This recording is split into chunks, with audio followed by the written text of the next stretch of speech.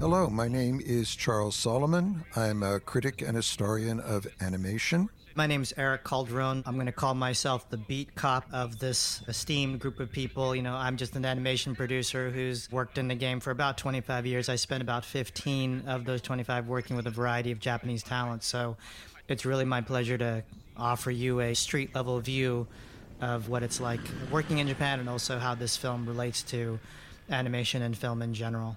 Hi, my name is Mary Claypool. I wrote the English dialogue script for the animated feature Ghost in the Shell. At the time, I wrote it under my maiden name of Mary Mason. Hello, I'm Richard Epcar. I'm a voice actor-director, and I've done over 600 characters in different anime and animation and games, and I am the voice of Bateau in Ghost in the Shell.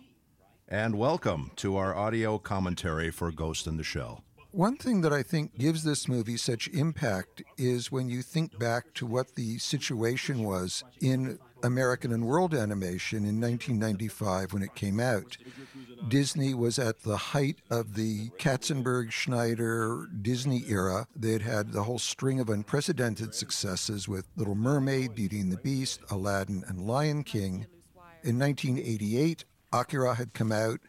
My Neighbor Totoro had been released in this country, which were beginning to generate some real mainstream interest in anime outside of the hardcore fans whose domain it had largely been up until that point.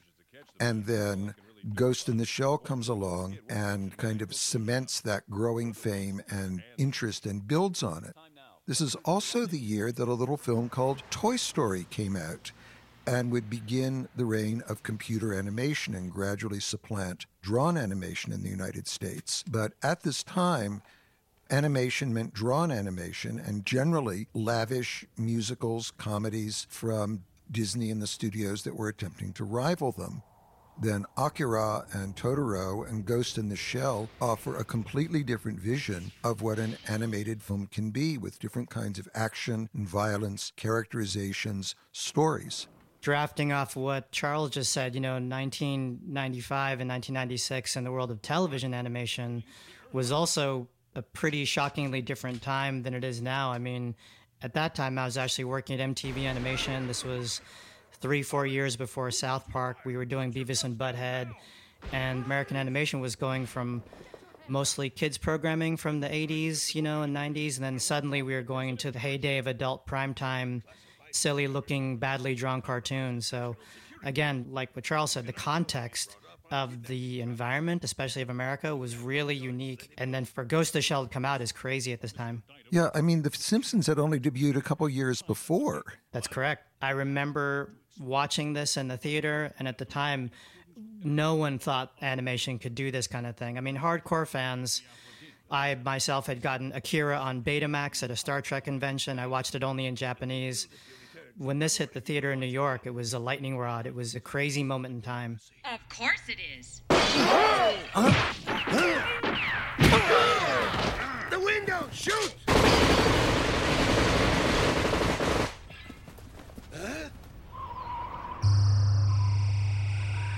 I don't believe it. Thermoptic camouflage. There's the classic scene that none of us can forget. Yeah, that's awesome.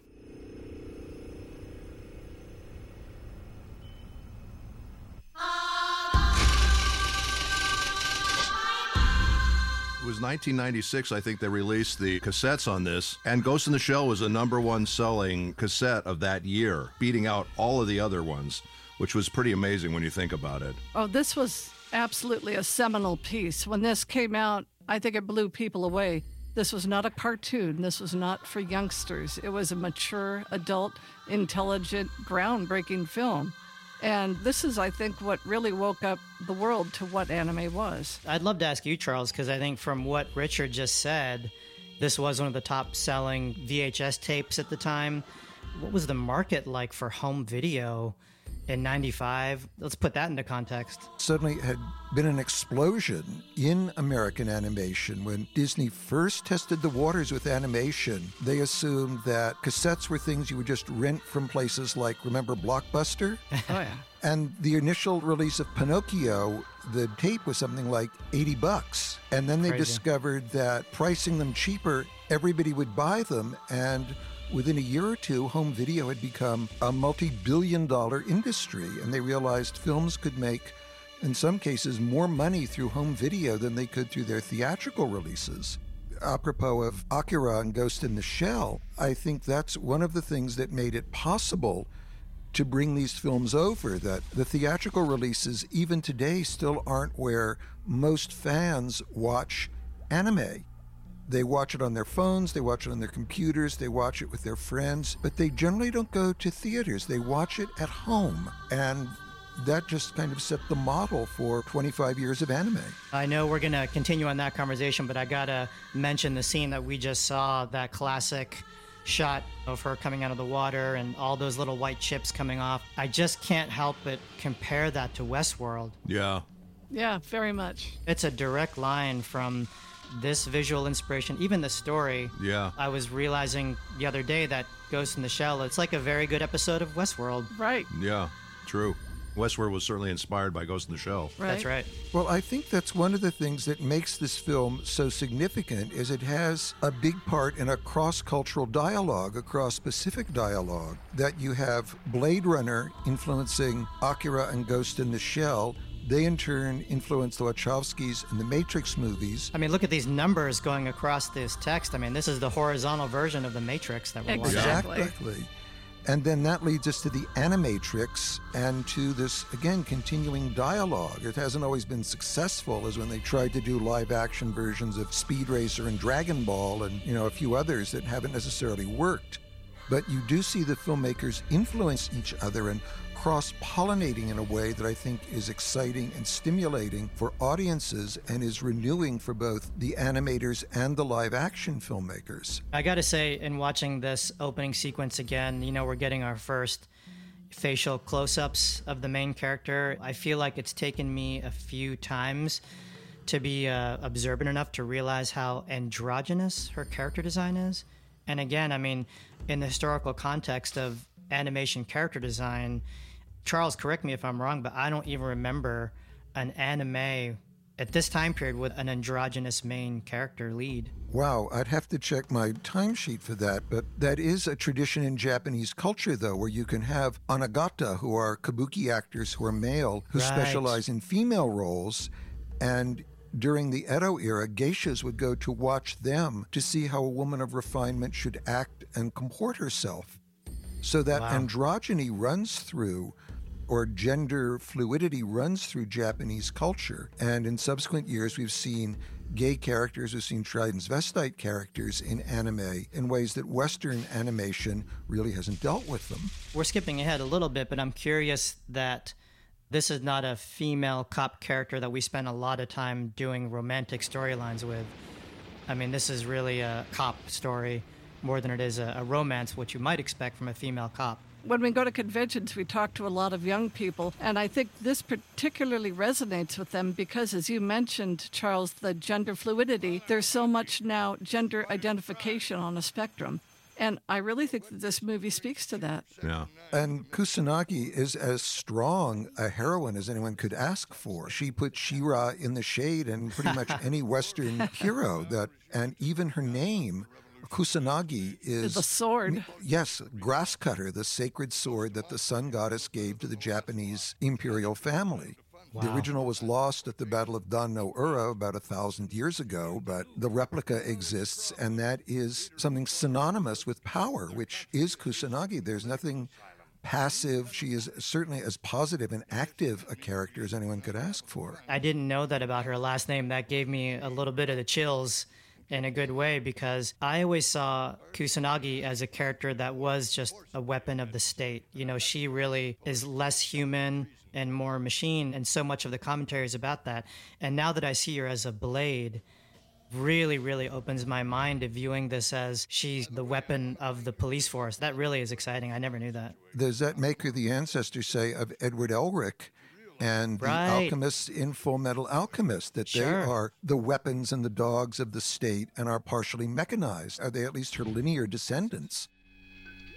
We've lost response. What's happened to the EEG output? It's normal. I'll switch to Cymex mode. In case you haven't been briefed, this is the minister's interpreter. 23 minutes ago, her brain was hacked into through a data line. Foreign intelligence warned us about this. A hacker called the Puppet Master has begun to infiltrate terminals throughout our network. We believe it's extremely likely that he'll target the secret talks that are scheduled with the Republic of Gavel. As a precaution, we put everyone attending the talks under surveillance. It's my suspicion that once he hacked into her ghost, he'd use her to assassinate the key delegates. So how much time do we have before this hacker breaks through her barrier program and reaches her ghost? Roughly 2 hours. He's using an old-fashioned HA3 virus. After that, we'll have to break the connection to avoid any danger to the system. Bato and Ishikawa are tracking the signal source from their car. Contact them.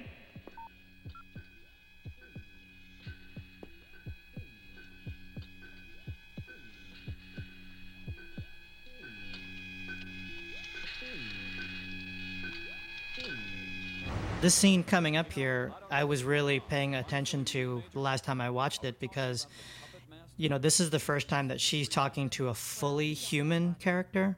And so, Mary, I'd like to ask you, because you wrote the English dialogue for this, the Japanese version, when I was watching it, her presentation, her speaking is so unemotional. And she's kind of laying out all this very deep police dialogue and stuff. But what I'm fascinated about is she's just putting on an outfit. So she's kind of multitasking and talking about politics.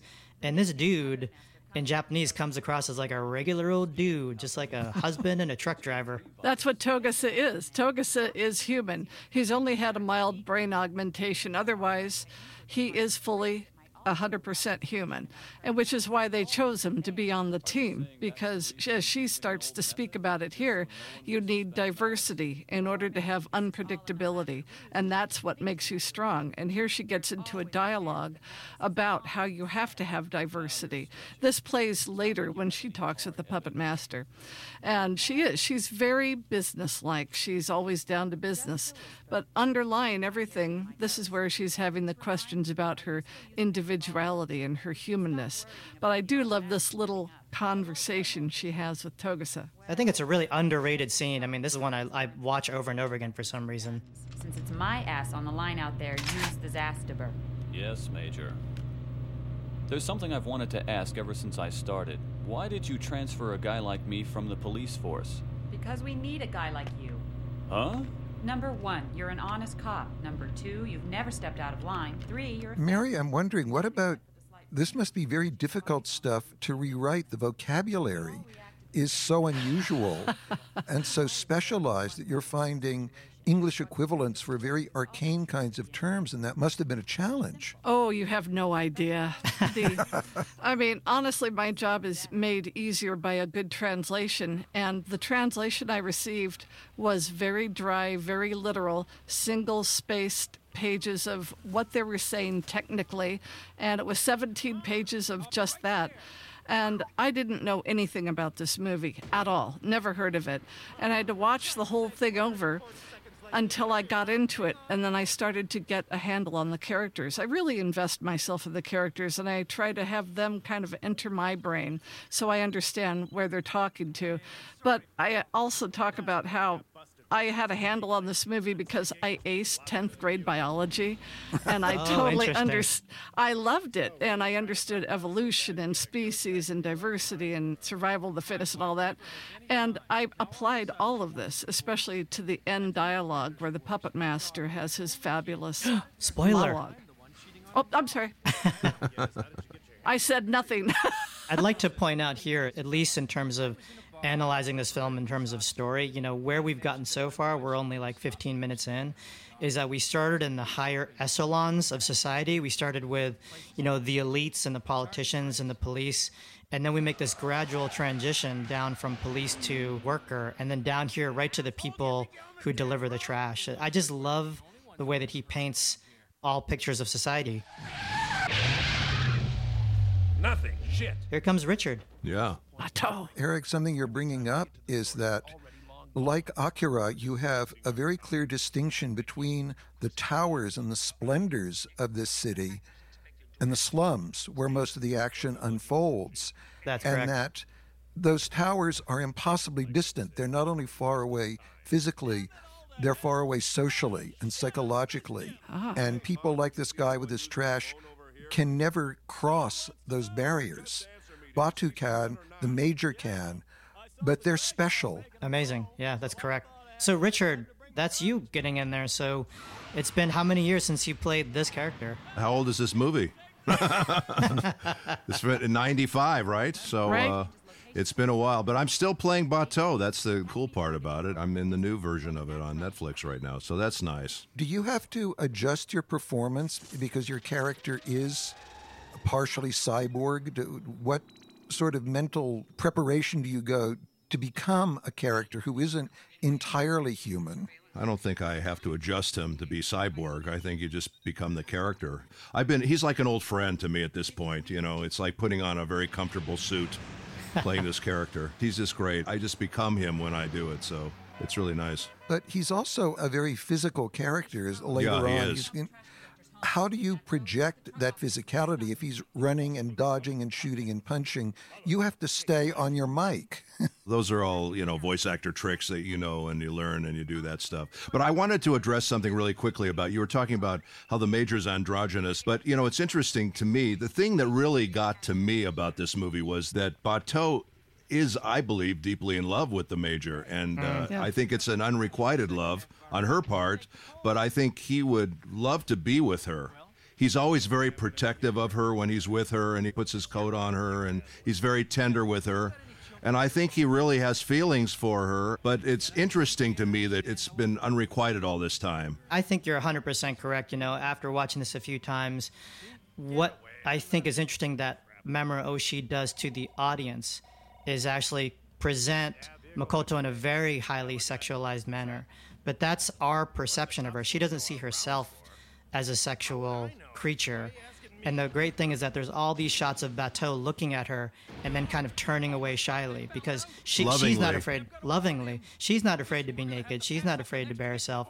But he feels complex looking at her because she's a sexual creature to him, but she's a sword to herself. When she goes diving, he's clearly concerned about her. Right. Perhaps she's so cyborg, she's not aware of her body in that way. I agree. And she has a very complex relationship with her body, because it's machinery mostly. It seems like a love-hate relationship, really, because she is very much in tune to who she is as a human, but she needs her body, and she doesn't quite know who or what she is.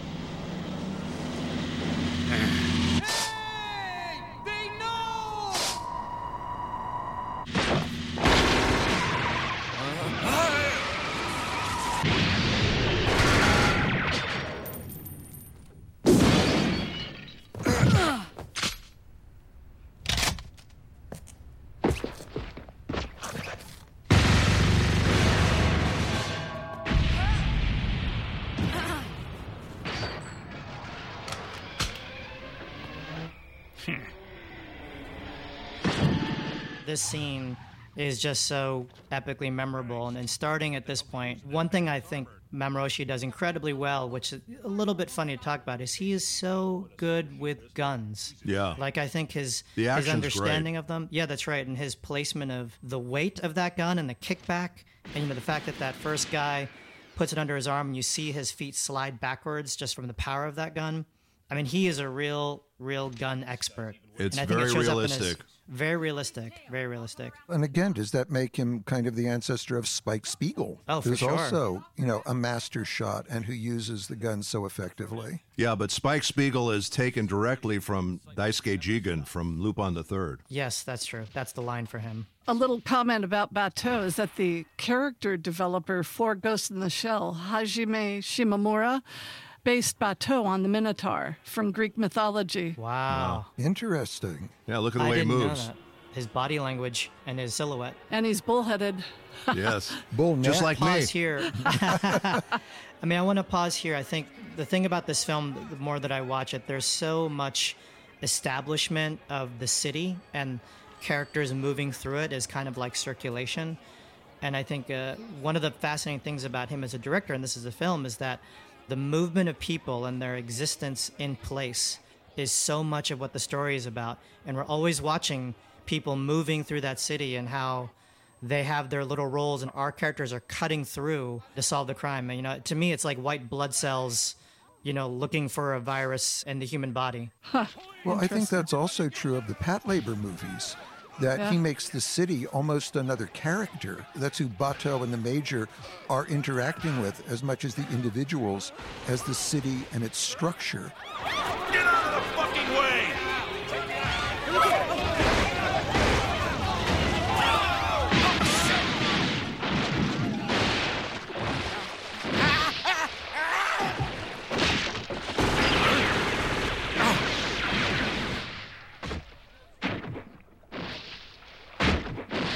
Look at this. This is just This is imitated such a great, forever. Yeah, this is Bourne Identity before it was born. If they had just done a live-action movie of this, I think it would have been a huge hit.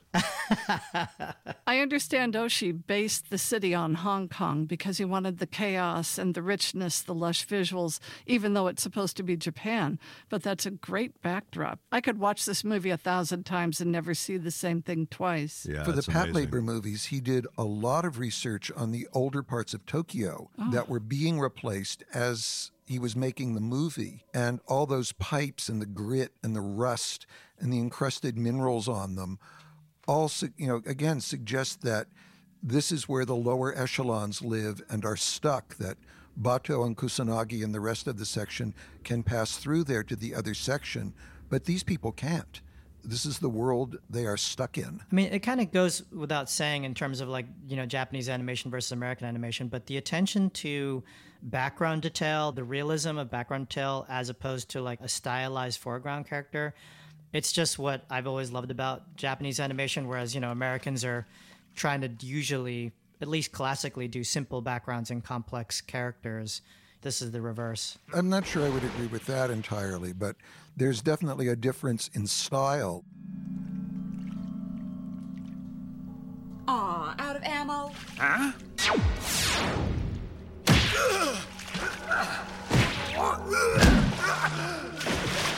I love this scene. Me too. I love this scene. And look at how he's muted the palette here so that you're focused entirely on the action. You've got You're totally grays. right. You're totally right, Charles. Even with the signs, they're faded, they're worn, they're sunburnt, they're peeling. The apartments behind it are gritty and grim. So your eye is focused exactly where he wants it to be. And he's the only color in the shot. Yeah. Yeah, you're totally right. You're totally right. I stand corrected.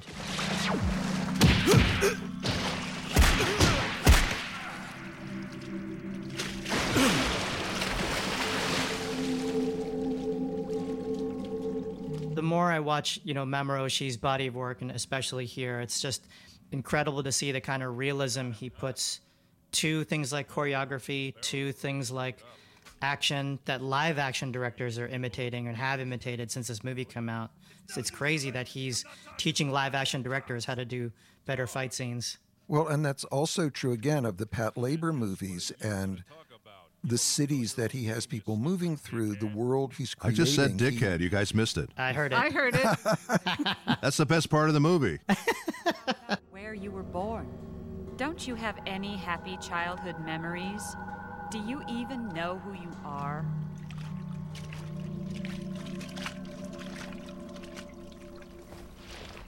Ghost-hacked humans are so pathetic, it's a shame. And this poor bastard's been hacked pretty badly.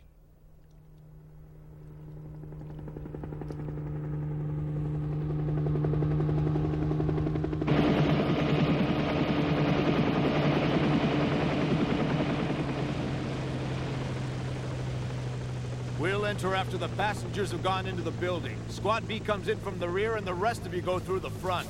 Mary, how was meeting Oshii? Was that an experience? Wow, it was an experience. It was interesting, considering I knew nothing about him or his work, and here I am, this new ADR writer. I'd only been writing a little over a year, and they put me on a plane and sent me off to Tokyo with a box full of manga to read. That was it.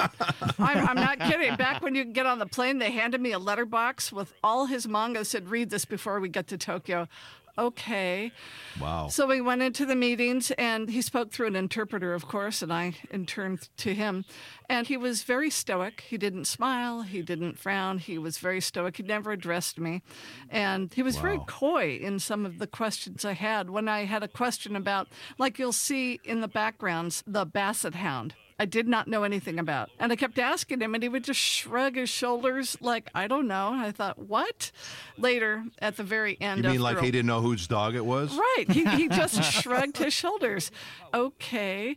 And at the very end of the meetings, everyone is saying goodbye and bowing. Everyone's starting to leave. And I said, Oshii, I'm not leaving Japan until I find out what the dog is about. And he shooed everyone out, and then he crooks his finger to me and makes me go into his back's inner sanctum office. I thought, what? I just want to know what the dog is.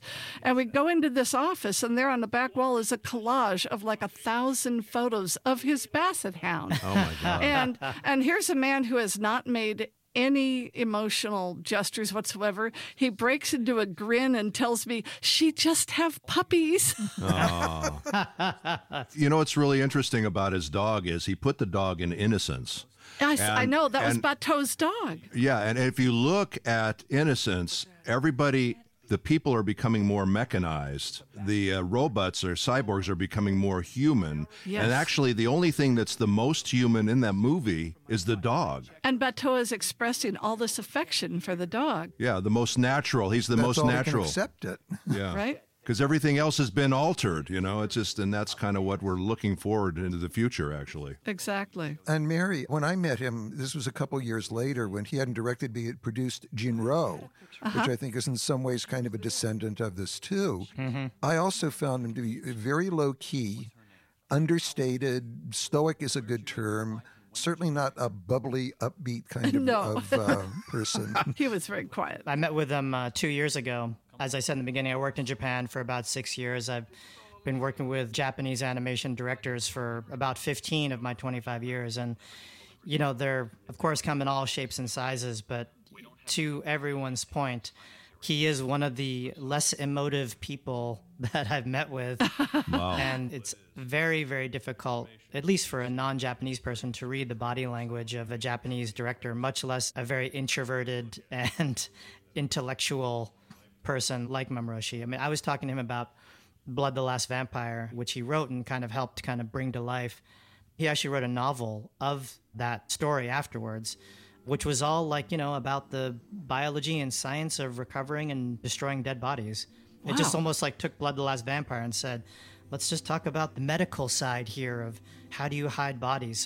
So fascinating how he can kind of take a subject matter and then deep dive into something specific. I mean, even the scene we just saw, with this whole mind wipe, that they spend all these minutes explaining the complications of how a mind was erased and how, what is a mind? Isn't it just data like a hard drive? Right. And deep dive is a good segue here. Here we go. Speaking of deep dive, this was very interesting to me, the fact that she was a cyborg, but she loved to go into the ocean and just chill out in there. And to me, that was fascinating. Once again, this is where Bateau, I think, really shows his affection and concern that she would put herself at such a risk. Yeah. Hey, Charles, we haven't talked about this too much, and maybe I mean, how do you compare the film to the original manga? Because we're talking about stories sometimes and talking about influence. What is the manga in comparison to the film? The film is in some ways darker and more serious, that Masamune puts in little asides. Like, there was a chase sequence here, but it's too much hassle to draw, so we'll just cut to the next scene. And one thing I don't think you find a great deal of in Oshii's work is humor. But he takes what interests him from a pre-existing property. He did this again in Patlabor and in the one Beautiful Dreamer movie that was one of his first. He builds a world according to his vision of it. And the manga provide a jumping off point, but he takes the elements that interest him and expands them. And if some things fall by the wayside, they fall by the wayside. In the TV series, Richard's work then, the standalone complex, Kamiyama brings back the robots, the Tachikomas in that version. And that's another really interesting juxtaposition, going back to Mary's point about his interest in biology, because if he's suggesting that humans are moving towards a shared consciousness through the web. The Tachikoma began as a single entity, and now they're moving towards individuality. Yeah. They're AIs, yeah. Yeah. And they like Richard's character, of course, because he gives them the good oil, and they're That's afraid right. of the major. The I have the natural good oil. stuff. Yes. You always drinking the good stuff, Richard? I have the real stuff, not that synthetic crap. Oh, huh? In those deep, dark waters? When I float weightless back to the surface, I imagine I'm becoming someone else. It's probably the decompression.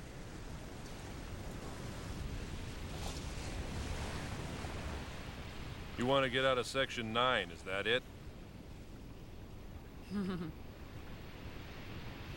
Bateau, how much of your body is original? Hey, are you drunk or something? I love this whole scene because this is where we actually see the side of Kusanagi, which is mostly at peace. I mean, she's drinking a beer, she just took a deep dive, and you realize that in this strange area out here in the middle of the night, this is the only place she can find comfort. It's a beautiful, beautiful story. But I was fascinated by the fact that he was in love with a cyborg. I thought that was really interesting to me. It just shows you that love a lot of times is mental. You know, it's not just necessarily physical, it's mental. He's seeing the real her, not just the cybernetic body. Yes. And it's interesting, speaking of the bodies, in Solid State Society, yes.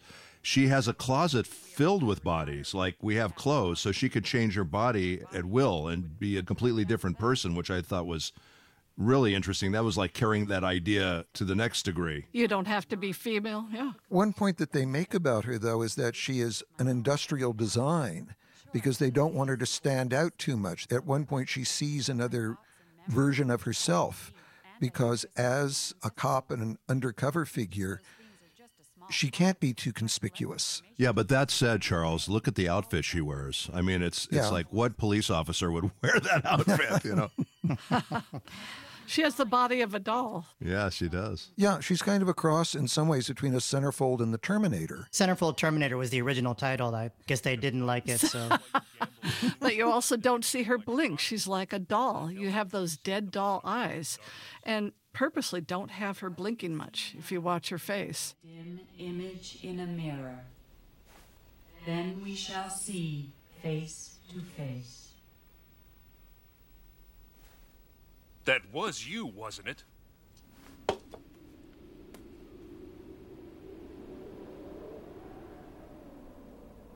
He also tends to hold on still artwork of her in a way that I think makes you more aware of that he'll move the hair a little bit as he is here, but the expression doesn't change, yet it doesn't go dead. He keeps the little bits and pieces around her moving so the scene stays alive, but that doll-like quality that you're talking about is emphasized by that stillness. I totally agree. And also, you know, the way that they do the iris on her and also the dilation of the small part of her eye, just it comes straight from like a doll that would creep you out sitting on your shelf.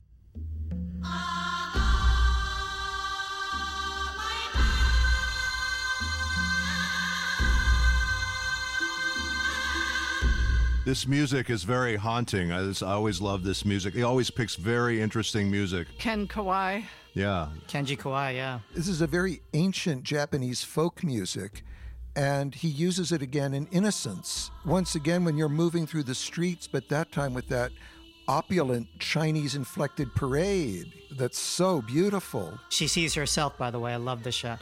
I mean, this whole montage is legendary for animation directors because what I think Mamoru Oshii does is he just lets Kenji Kawai's music and this haunting, constant visuals of just the city itself give you kind of this musical interlude, one, in between complex story points, but also to remind everyone that the city is a main character. We live in this body, and look, here's the trash of it, here's the heights, here's the lows. I think that's amazing. You don't see that in American animation generally. That's right. I mean, I totally agree. You don't have poor characters in American animation. Well, and I think that's why this stuff's so popular. I think because this pushes the envelope, and you know, a lot of the American animation is very formulaic, and this is just very different and asks a lot of very hard questions that our animation doesn't ask. And I think it was interesting in the beginning of anime that anime tried to copy a lot of our stuff, and now we're trying to copy a lot of their stuff. Right? So it's kind of come full circle. That cross-pollination continues, but his suggestions of the city and his background artist's work, you feel the rust and the grit, and looking at parts of the city you want to like clean under your fingernails. Which is great.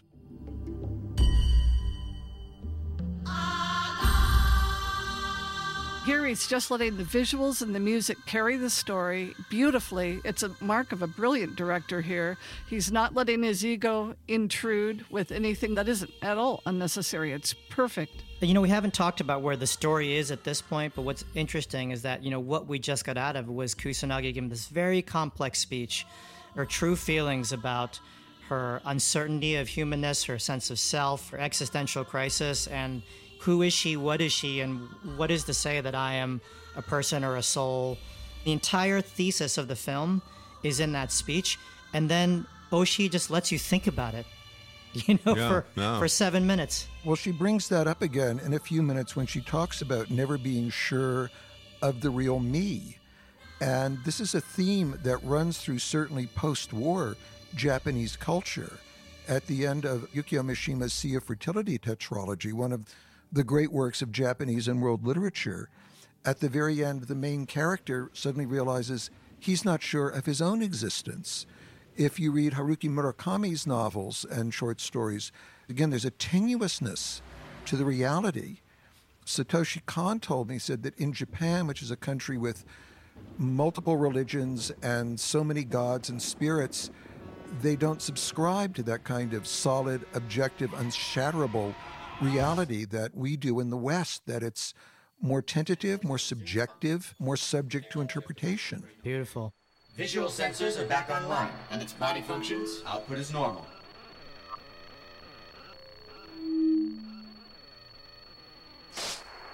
Next time, either call in or don't show up if you're going to be late. All ready to connect, shall we?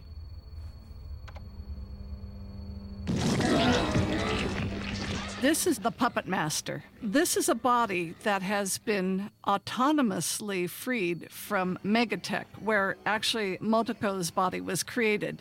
And no one knows what prompted this body to suddenly get up and walk out. The Puppet Master has hijacked this body, walked out, and it's been hit by a truck. And now Section 9 has taken it, and this is where they're running a scan on it, and they find a trace ghost in it. This is where we find out that the Puppet Master is in this body. Geez, in 1995, wireless data transfer? I mean, come on. We're heading toward that. I know, we are. It's speculative fiction, always speculative. This is before anyone ever heard of the cloud. It's foreshadowing, and what's frightening, and what I love about Ghost in the Shell in particular is it talks about the morality of technology and the use of that technology, and that technology in itself is not inherently evil or good, but the people that use it and how they use it and for what purposes they use it for. There's so much philosophy. In some ways, as you were saying, Richard, it's prescient in the era of WikiLeaks and Assange and what is Facebook going to allow or not going to allow. Yeah. You can see foreshadowings of that. And Kamiyama, who was a kind of a student of Oshii's and would go on to do Standalone, talks about one of the recurring themes in his film is technology should improve human existence and life, but it doesn't always. And it's also growing exponentially faster than we are, and I think in our ability to cope with it and handle it in certain ways. I hope we don't mind telling everyone, but I mean, it's great that we're talking about kind of the modern state of technology. But for those of you who are watching and listening to this, this is actually not even a normal audio commentary record, because everyone you're listening to right now is actually in their homes with remote setups, and we're all watching this movie remotely on a live internet feed. I mean, I can't in my career have ever even done something close to this, so it's a high-tech audio commentary that could not have been possible a year ago. Richard, again, are you now recording your lines remotely for projects? We're doing a lot of stuff remotely now. It's kind of bizarre, to tell you the truth. But yeah, I've been doing a lot of games and a lot of animation, a lot of dubbing stuff, just like this, remotely. So it's kind of crazy. You're like 6 months away from having, 4 holes in the back of your neck just recording directly that way. My wife put one in there already, so... I understand why we're all so concerned by this case. Huh, Tokusa? Assume he's from the outside. He may or may not be in that brain, but one thing's sure. Somebody had to hack through some high-level barriers to put that body together, and then send a program with a ghost line on it. But that would draw attention to itself. Where is the logic in that? Theft isn't the issue here. Toga-san, go catch up with Ishikawa. He's going through the... Something else you mentioned, Richard, that if you're giving those lines in isolation, voice dubbing in anime is usually done by individuals. How do you create a sense of rapport, like between Bato and the major, or even between Bato and the chief, if you're never with that person? Well, it's not undifferent, Charles, than what you do in the booth. We record one character at a time. This is why you have to have a good director, because the director has to give you the context of what's going on. And you're reading the stuff, and then when the editors and everybody, the mixers, put it all together, it should be seamless and sound like we're having conversations with each other and not sound awkward or weird. But that's the job of the director, to kind of give you the context. But the only time you record with the cast is when you're doing original animation sometimes, and even then you don't always do it. Sometimes you do it like a radio play where you'll have everybody in there, but generally everybody records one character at a time, so we're all kind of used to that at this point. You might be fascinated to hear, two things. When I was working in the Japanese anime system, I found out to my surprise that most of the voices are recorded at the end, not at the beginning, so there's no pre-record. And then the general culture is, as Charles said, actually, that everyone's in the same room all the time. That's the normal way of doing it. Yeah. So for them to record individually, unless for just like a final pickup, it's very unusual. For, the show that I did in Japan, Afro Samurai, was unusual because they wanted to have English timing, but they then did in Japan, and then, Samuel Jackson recorded. So I was the only English-speaking guy in the office. So this terrible little voice had to record every single character in Afro Samurai in advance. You were the scratch track. But every character, the men, the women, Wow. the kids. You were the everybody. scratch track. It's terrible. About the only American animation that was done that way were the old Fleischer shorts. Yeah, that's right. They did post-sync. Popeye did it too, didn't it? Yeah, that was Fleischer. Oh, that's Fleischer, you're the right. black and white Popeyes, the Betty Boops. And very often they would ad-lib.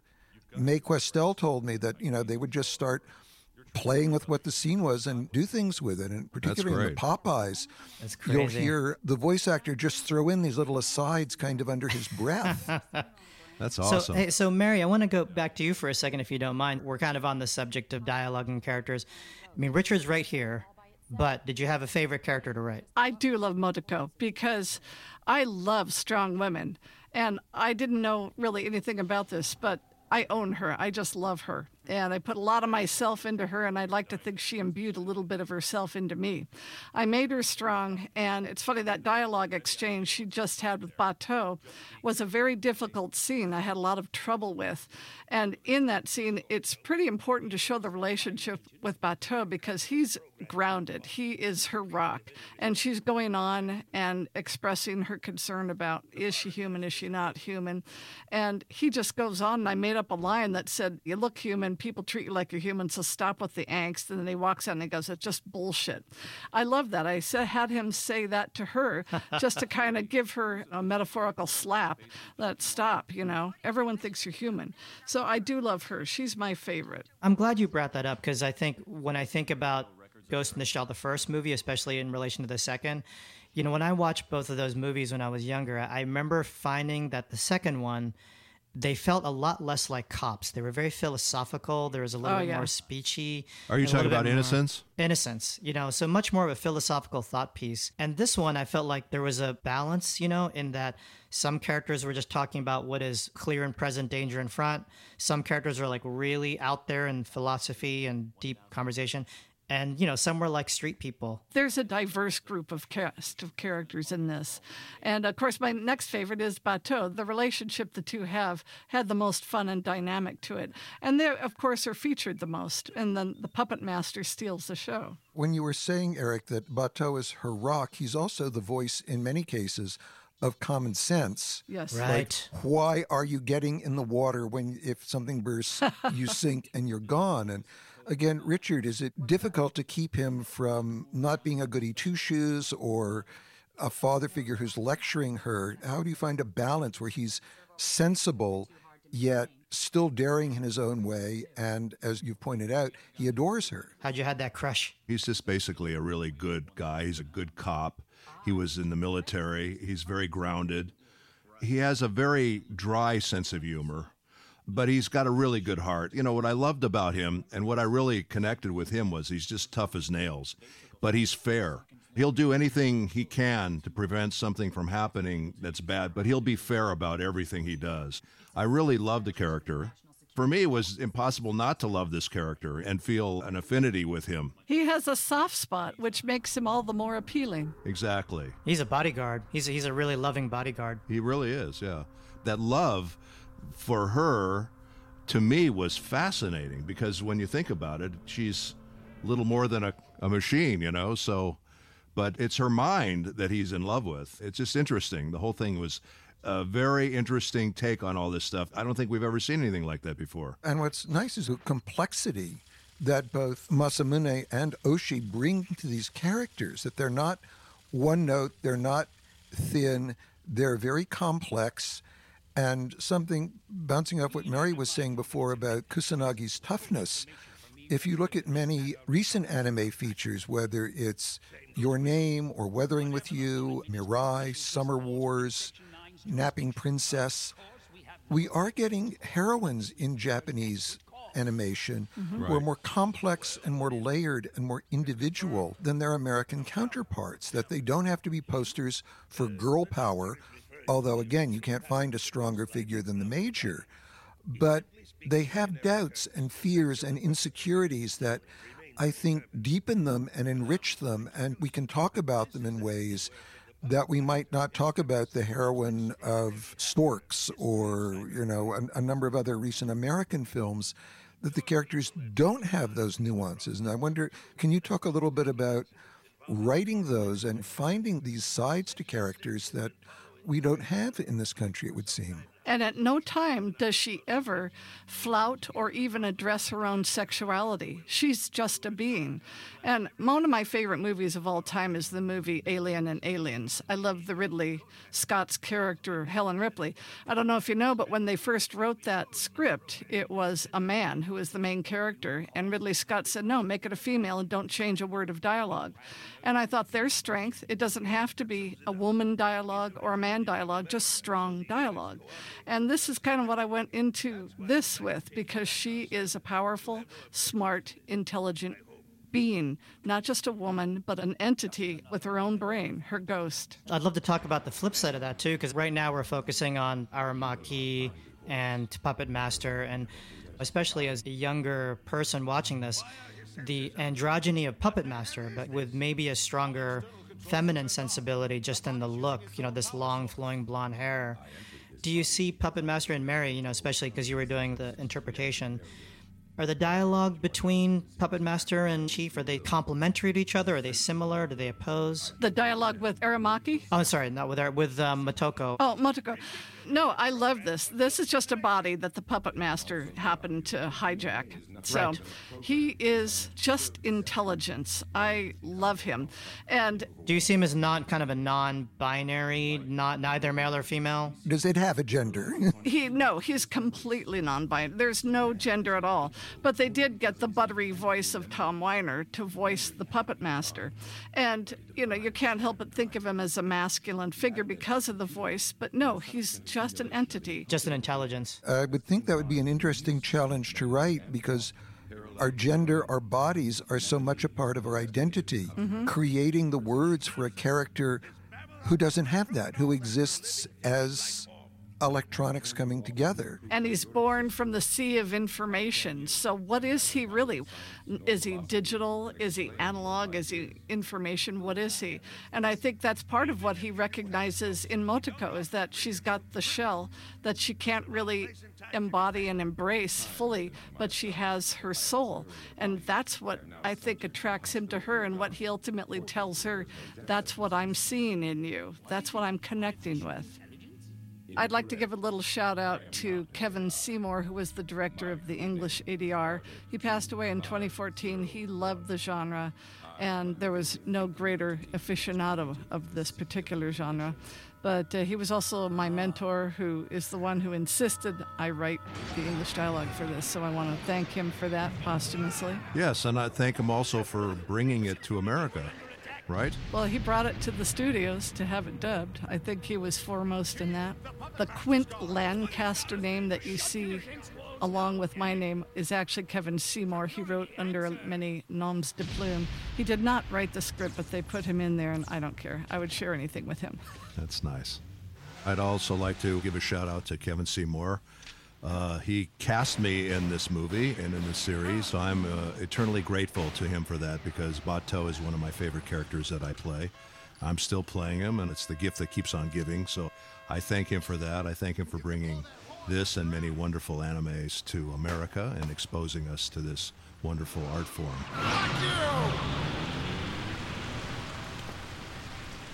I've always liked this moment because just a great cop scene moment. Put a slug in there, make it look like it was a miss, but, use that as a tracer. And, I always remember that.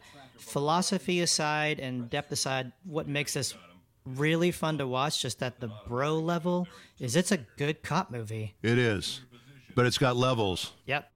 I'm moving in. I'm submitting a formal complaint about this through the Ministry of Foreign Affairs. Report to me as soon as you found the puppet master. Intact, you understand? Bodies are a dime a dozen. We'll get him another one from Megatech. Chief, Kusanagi here. Tokusa and Bateau tagged the kidnappers and they're in pursuit. By now, they must be on the R25. What's going on? If you were monitoring, why didn't you intervene? Take it easy, Chief. If we grab him now, we'll lose our chance to finger Section 6. What? Someone's using the same therm-optic camouflage as mine, Type 2902. It's only used by our people, Rangers in Section 4 and by Section 6. I see. So Section 6 forces the Puppet Master to enter a cyborg body. Through Megatech, who happens to be closely aligned with Section 9. It suddenly demands asylum as a life form, then for some unknown reason, Section 6 steps in and pulls some kind of shit. Picking up on something Mary was saying, I think the only other character that comes to mind who exists in the same way that the Puppet Master does would be Vanamond in Arthur C. Clarke's City in the Stars, who's pure intellect. Interesting, yeah. Who has no physical being. And as you said, this is a body the Puppet Master has acquired. It's not an essential part of the character. It's just a vehicle. Yeah. What do you think about Aramaki? He's not really a often talked about character, but he's got a real job in the series, and he really is a connective tissue. What do you think about that guy, Mary? I actually really like him because I went on to write more about him in the subsequent shows. But he's like the crusty old boss. And I get the feeling that, he's been around the block. No one can pull the wool over his eyes. He might be old, but don't mistake his elderliness for slow-wittedness. He's sharp, he's smart, and everyone respects him. I found it kind of refreshing. It's like you sometimes want to stereotype the boss as the bad guy or the whatever, but he tries to move the politics the best he can, and he's the non-physical character. And he's got the backs. Yeah, he's their shield. He's what keeps the politicians, the outside forces from interfering with their work or from harming them. I think it's of like him the original as Nick Fury. No, I was just going to say Oh, Nick you Fury. guys, sorry, Mary. No, man, no. I love that. I love that we're on that same wavelength. Yeah, that's exactly right. That is great. I was thinking Lou Grant, but... Oh, no. Right. Hey, Mayor. Yeah. But what would have become of Bateau and the Major if the chief weren't there making sure the department runs, the department is protected, the department is doing its job and isn't being interfered with or kept from their functions? Well, we see what happens in 45. They become mercenaries, basically. So, that's what happens. Spoiler alert. Or we also have Section 6. They might try to infiltrate Section 9 with one of their own leaders, and who knows what wrong could come from that. I know about Section 9. What's Section 6? Section 6 is another group that's supposed to be part of public security that works for Minister of... Foreign Affairs. Yeah, Foreign Affairs. And this is what is happening, is that there's some deep sabotage going on. This is very Miami Vice, I gotta say. That soundtrack, that's right, yeah. This is where Bateau has a drink and really thinks about that crush. Yeah. Oh, I know. It's also a bit of Akira that once again, he can move through that city, but he is not a part of it. He will never be part of the people who live in those glittering towers and who shop there and eat there. I think that's why they have those images of the plane flying over, like you're never going to be a passenger on that plane. You're going to be here on the ground. This always freaked me out. You know, all the girls that work for Aramaki in that thing are just like the exact same character design. Probably some of them are cyborgs. That's what I thought. Oh, yeah, I was like, oh, he's got this little team of typists working for him. Section 6 has a sort of rivalry you expect between two branches of a police department, or the police versus the sheriff or versus the highway patrol. Right. They're supposed to be on the same side, but 6 is pulling some shenanigans here. Like the CIA and the FBI. Ishikawa? What is it? I've been diving around in the Ministry of Foreign Affairs net. I think I found some juicy morsels for you. I'll switch to an encrypted channel. Okay now? Well, here's the scoop. This guy is one of my favorites. I mean, this I love character, Ishikawa, yeah. Ishikawa is so great. He's just kind of like the good hacker. And it reminds me of the film that I really also like called Rujin Z. If any guys have seen that, it's a Oh, yeah. It's a great anime where a bunch of people in an old folks' home hack a automated bed that tries to get its owner to the beach. Oh, I'm going to watch that. Wow. They get it to do that because I think it's either police or military thing, and the old folks outsmart the military. Yeah, that's right. And They're turn old it folks to their hackers. own ends. It's so good. So Ishikawa, just like this, like, I got my green sweater, I got my little man cave. What do you need? I'll look it up on the internet. I love this guy. I love this guy. He's Yeah, great. no, he's I a love great character, yeah. He's also, I think, maybe an ancestor of Daru in Steins Gate. He's kind of the ultimate hacker. Right.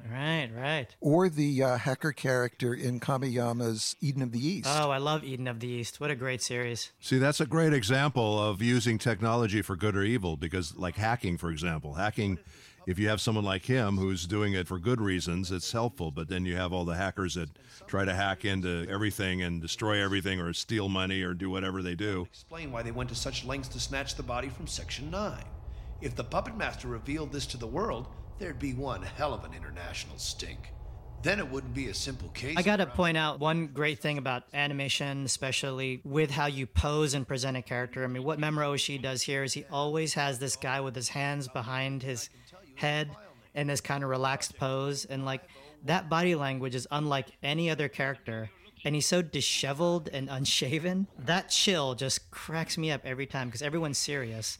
And you get to the hacker, and he's just like lounging. They continue this into a standalone complex with the whole team having some unique personality and a unique ability. And they didn't show it in this, obviously, but I love that they do differentiate the characters. You know, I think Japanese animation always does a better job of that. And I think, you know, Charles was bringing up kabuki earlier, and I always look at body positioning and movement styles of characters. They're so much more sharply defined in Japanese animation, where in Americans, they're just pose to pose, scene to scene, but they're not necessarily cutting a silhouette that defines who they are. I'm not sure I would agree with that, but in kabuki, you have that tradition of the pose that you strike at the end of a movement with a very powerful fixed expression.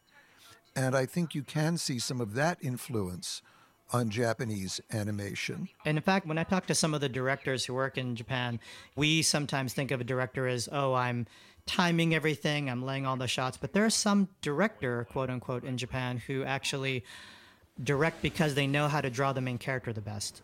So the storyboard process, the writing process, decentralized. But if you can land that main character, draw him in a way that everyone knows who he is in every shot, you kind of can be upgraded to a director in the Japanese anime world. Interesting. Huh?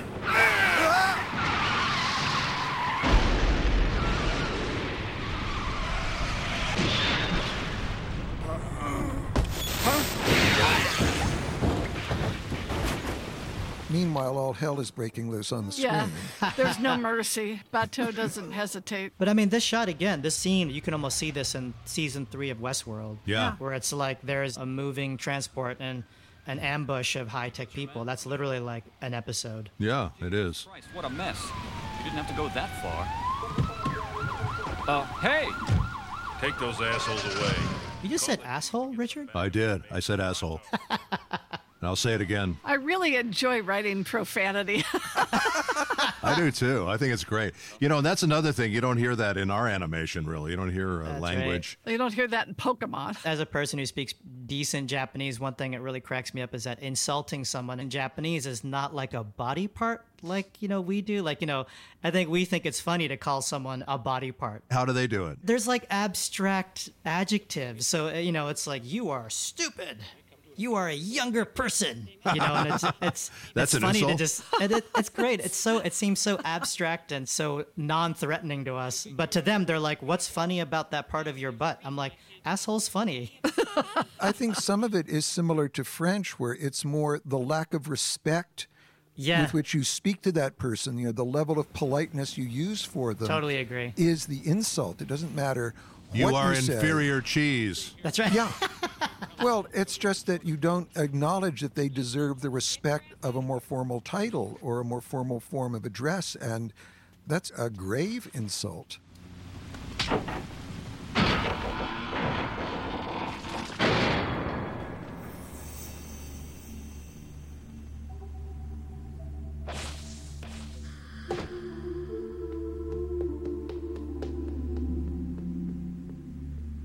So here we are in the first Matrix movie. Right. I love this whole end scene. You know the story that the Wachowski brothers actually brought this into the studio, this movie, and showed them the movie and said, we want to do that in a real-life action movie. And that's how they got the green light to do Matrix. I've heard that story. Some of the things I love are in the backgrounds in this. There's that enormous tree of creation. Oh, I love that part. I think you see mirrored in Full Metal Alchemist. It's something he used in Angel's Egg, that 1985 film that Oshii did then. That's a really surreal animated film. I don't know if you've seen it. It's kind of There's like no dialogue, isn't it? Like a couple lines? Very little, if any. Is it the Tree of Life, like the Norse Yggdrasil? Is that how you say it? There's a little bit of Yggdrasil in it, but there's Yggdrasil, also the idea of a biological... Evolutionary. Yeah, and how the various phyla relate to each other. There are also some really cool fossils in the background that look like some of the ones that you see in the British Museum of the sea creatures, like the ichthyosaurs and the plesiosaurs. They get shot up, but they're cool fossils. This is like a natural history museum that's been abandoned. But what a beautiful location for a climax of a movie, because we're talking about that which is extinct and that which is coming next. But Mary, you were talking about how Oshii was thinking about going into the seminary. So I think it's so interesting. Apparently he's really fascinated with Hindu and with Judaism and all these other things because he puts a lot of those elements in all of his movies. A lot of religious elements. The closing words of the film come from the 1 Corinthians. Exactly. Amazing. How often are you required to write that for animation? Yeah, it's so bizarre. And then there'll be a shot here soon where the thing's shooting up and you see the Tree of Life from Judaism, which is really interesting.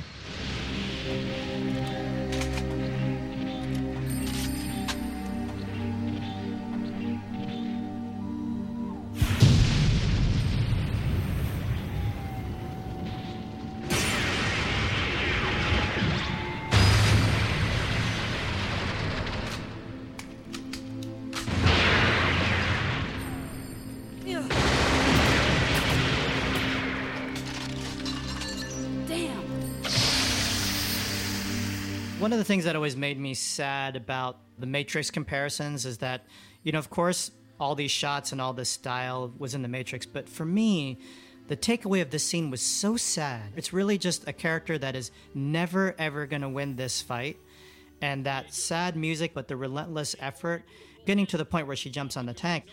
I felt this is an emotional scene. It's very much filled with human passion, isn't it? Yeah, and it's filled with sadness and gravitas, but you go to the Matrix, and here we are in like techno-land, and we're shooting up innocent security guards. It doesn't have the same element of pathos in it that this does. Yeah, that's right. No, and I think so. There goes the There's the plesiosaur. dinosaur. There goes the and dinosaurs. the ichthyosaur.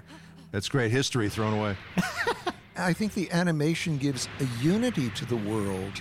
See, there it is. There's a Tree of Life right there. Yep. Look at that. Look at that. Just Hominous man. You don't care about evolution. Whereas in The Matrix, they're playing so much with the timing of the characters, with the wire work and the speeded up and the slowing down actions that have become so cliched in action movies now. Whereas with everything being drawn, you have a unity to the world and the characters that it seems of a piece in a way that I don't know that much of The Matrix does to me. Yeah. So I worked for Studio Gonzo during the production of The Animatrix, and we did the first one, which was The History of the Machines. That was Akira Maeda. I love all the shorts, but the ones that Mahiro Maeda did, I think, were my favorite. I like the Watanabe. Oh, Shinichiro Watanabe's is really great.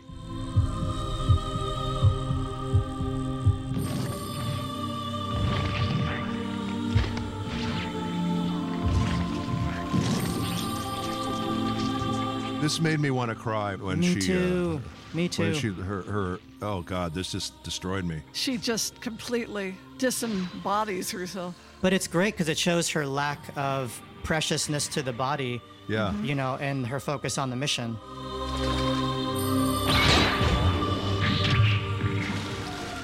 And I really love that she doesn't scream or cry or complain. I mean, she's just tough as nails, even as her head's getting crushed.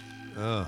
Until Richard rides to the rescue. That's right. Nice, Richard. With my standard issue big gun. That's right. That line was not in the translation. I know. Mary, the Yanks line and the standard issue big gun. Those are all Mary's contributions. You did that? That's a great line, Mary. Well, whatever they had, that was the last line I wrote for the entire script because I kept coming back to it. The line that he says just doesn't fit. And I thought, what am I going to write? So she says, what did you use?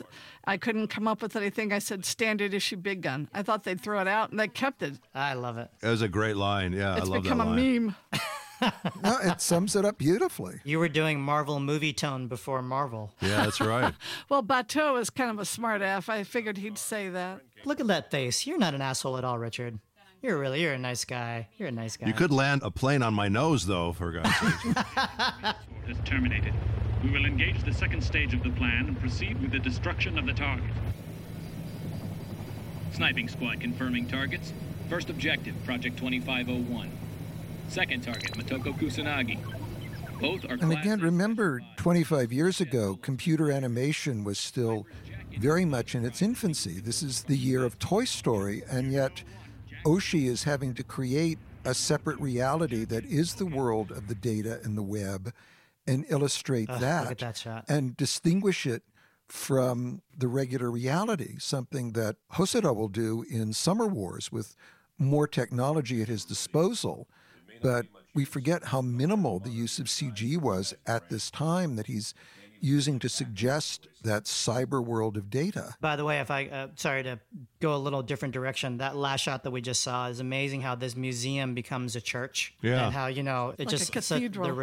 Cathedral shot, and these two characters lying as they are. I mean, it's just a beautiful... The sacrificial victims of what's to come next underneath the tree of life that's been shot up by bullets. I mean, visual metaphor on visual metaphor. Come on. Although the arched forms with all the glass reminds me of 19th century Victorian kind of architecture, the Crystal Palace.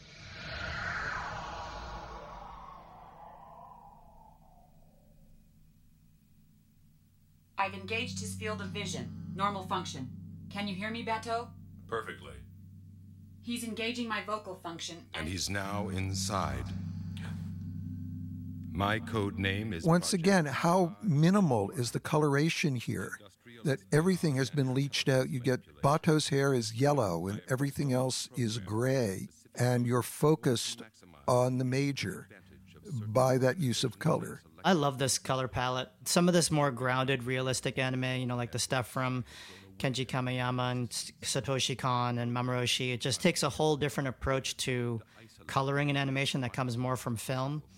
It's like properly color-corrected live-action footage, not like point-click-and-fill colors. Tokyo Godfathers and Millennium Actress, Han uses color to suggest a coldness in the grays and the bleached-out greens in the winter scenes, whereas this doesn't feel so much physically cold as alienated, that all the color has drained out of the life, and these people are at the very fringes of their society. I was so fascinated working in Japan that, you know, when we were working on shows and the early cuts would come back, I would see some of the shots and I would be like, oh, that's not bad. But the director would say, you know, what, are you kidding me? We haven't even begun to do the layering of effects of visual affectations on top of the cartoon colors. And, you know, in American animation, especially in like the comedies and the primetime shows, you know, point, click, fill, you're pretty much done. But, you know, what they're doing is all this filtering and fogs and all these layers of effects on top of the drawings to create the kind of look you're seeing right now. The blooms the vignettes, those are all done after all the ink and painters and colorists are done. And I remember when writing this, they were not done animating because they released it at the same time in Japan as America. Wow. So there were long slugs in the print that I had to come back and work to. It was really a quick, on-the-fly project. I'm really amazed that it came out with the quality it did, considering the time deadline. It's incredibly last minute in Japan, which is nutty. We think of animation as kind of an organized process, but Japan in particular, having been there, is so chaotic. I've had production managers with Betamax video final versions driving at top speed to a broadcaster to make it in time for delivery. Oh my God. That's also true, though, in America. I got stories from the people who did Rocky and Bullwinkle that they would drive to the network with the print still wet from the lab. Sadly, it has not changed at all. It's still that way, Mary. So there's a lot of... That's right. It has not improved. Yeah. Unique entity. We will both undergo change, but there is nothing for either of us to lose.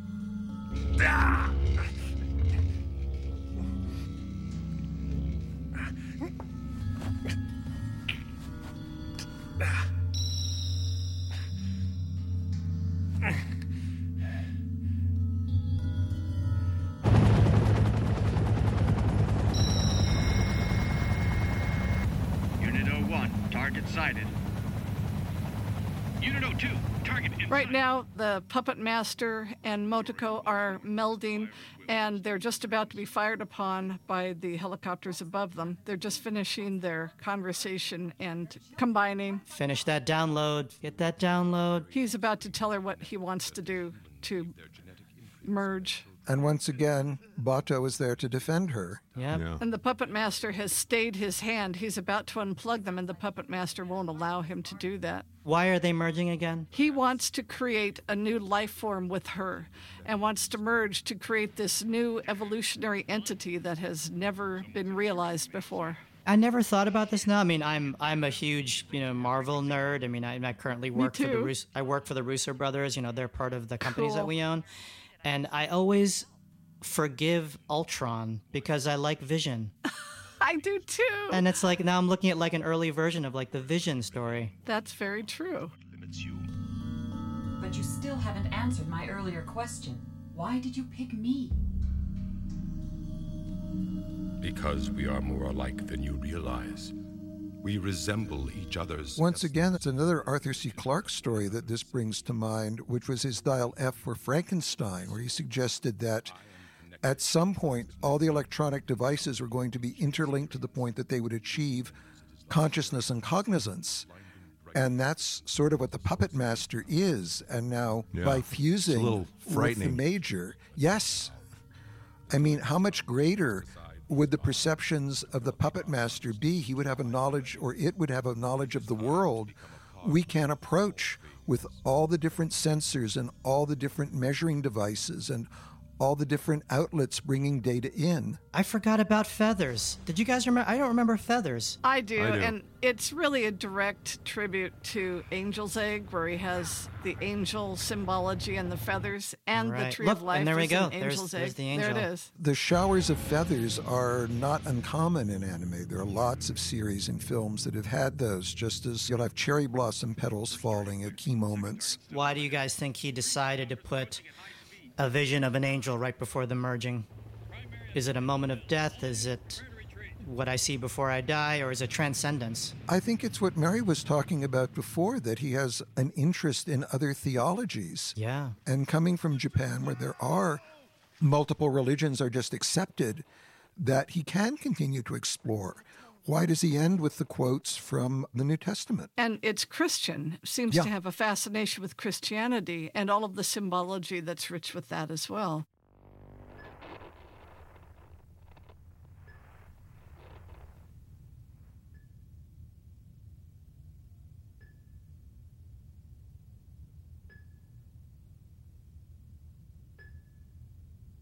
And now we have this entity that can speed through the internet that we can't even imagine. And you still have a physical presence in the real world. So now you've got the best of both worlds. And the crazy thing is, here we are with a Buddhist-like theme of rebirth. Yes. Yeah. And reincarnation. Exactly. Yes.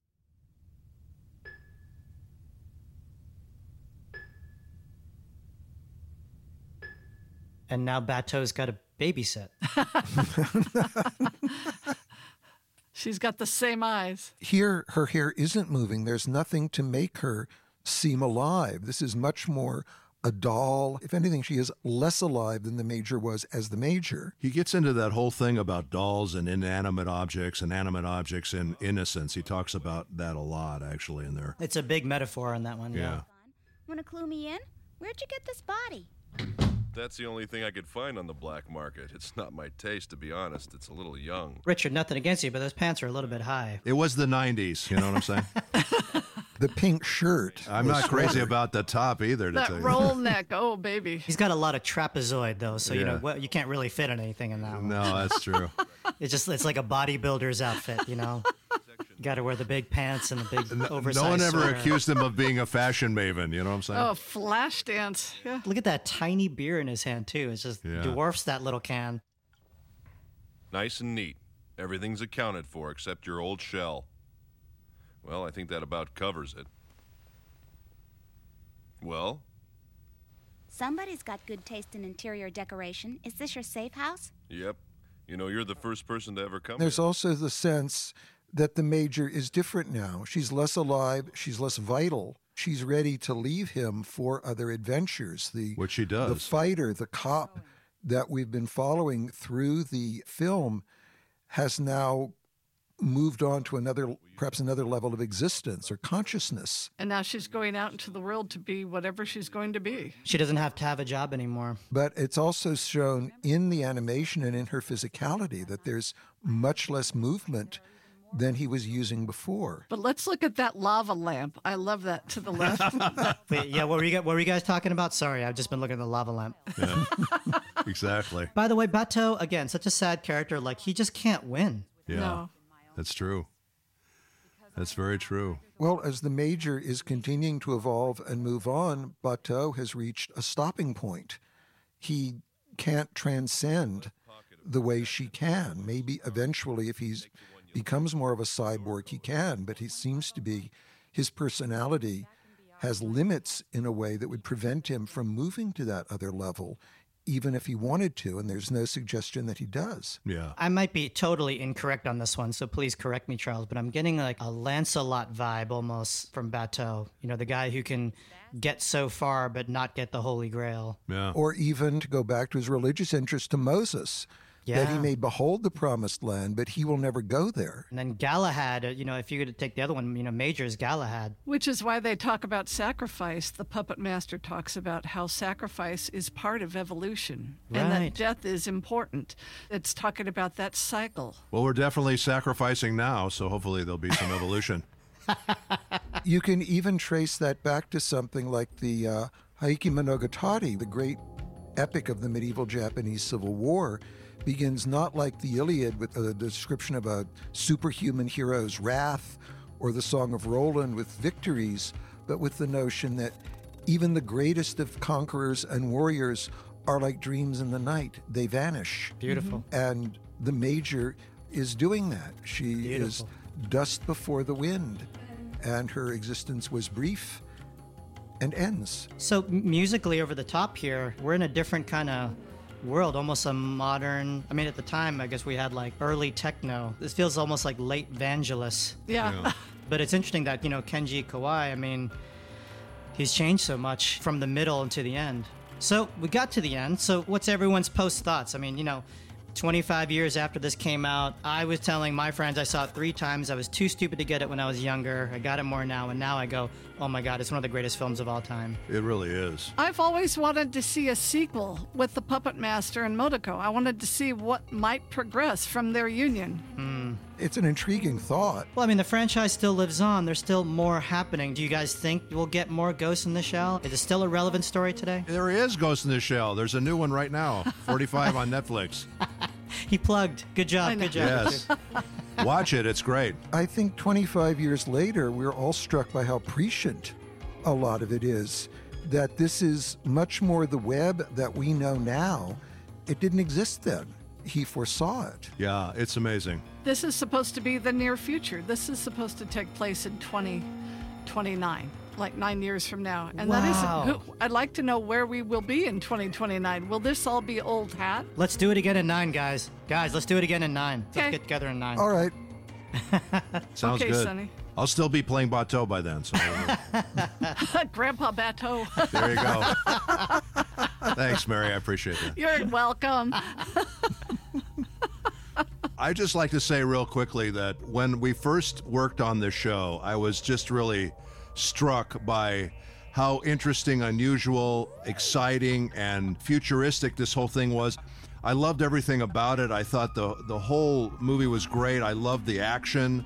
I loved the relationship between Bateau and Kusanagi, and I just thought it was so interesting and so different from anything I had really seen before. And I thought, this is going to be just an incredible, I work on a lot of projects, and a lot of times you just go in and do the work and nothing happens. But this thing in particular, I just thought, wow, this is going to blow up, and it did. It became huge. And when you work in the beginning, you see it only in piecemeal. I didn't have visual except for a time-coded copy. I didn't know what the actors were going to sound like. I'm writing a script.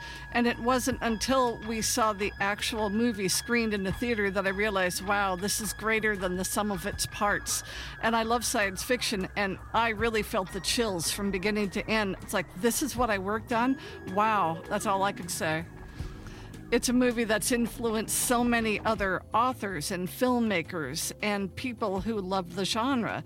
It's just stunning. That's what makes any work of art important, whether it's a film or a painting or an opera. Does it influence other works? And this certainly has. And I think the conversation's been a lot of fun. I've written about the work of my other 3 panelists. This is our first time meeting. So that was fun. I just want to say that after watching it 25 years later, I think people always think of Ghost in the Shell as a great anime. They always remember it as a great piece of Japanese anime cinema, but it's a great film. Yes. And I hope it will always stand up as a great film, and people, as the years go by, will watch it as such and not watch it because they like anime or they heard it's anime. Watch it because it's a film worth observing and thinking about. Excellent point. That reminds me, Chuck Jones used to say, a great animated film is first and foremost a great film. Thanks everyone for listening. I hope you enjoyed that.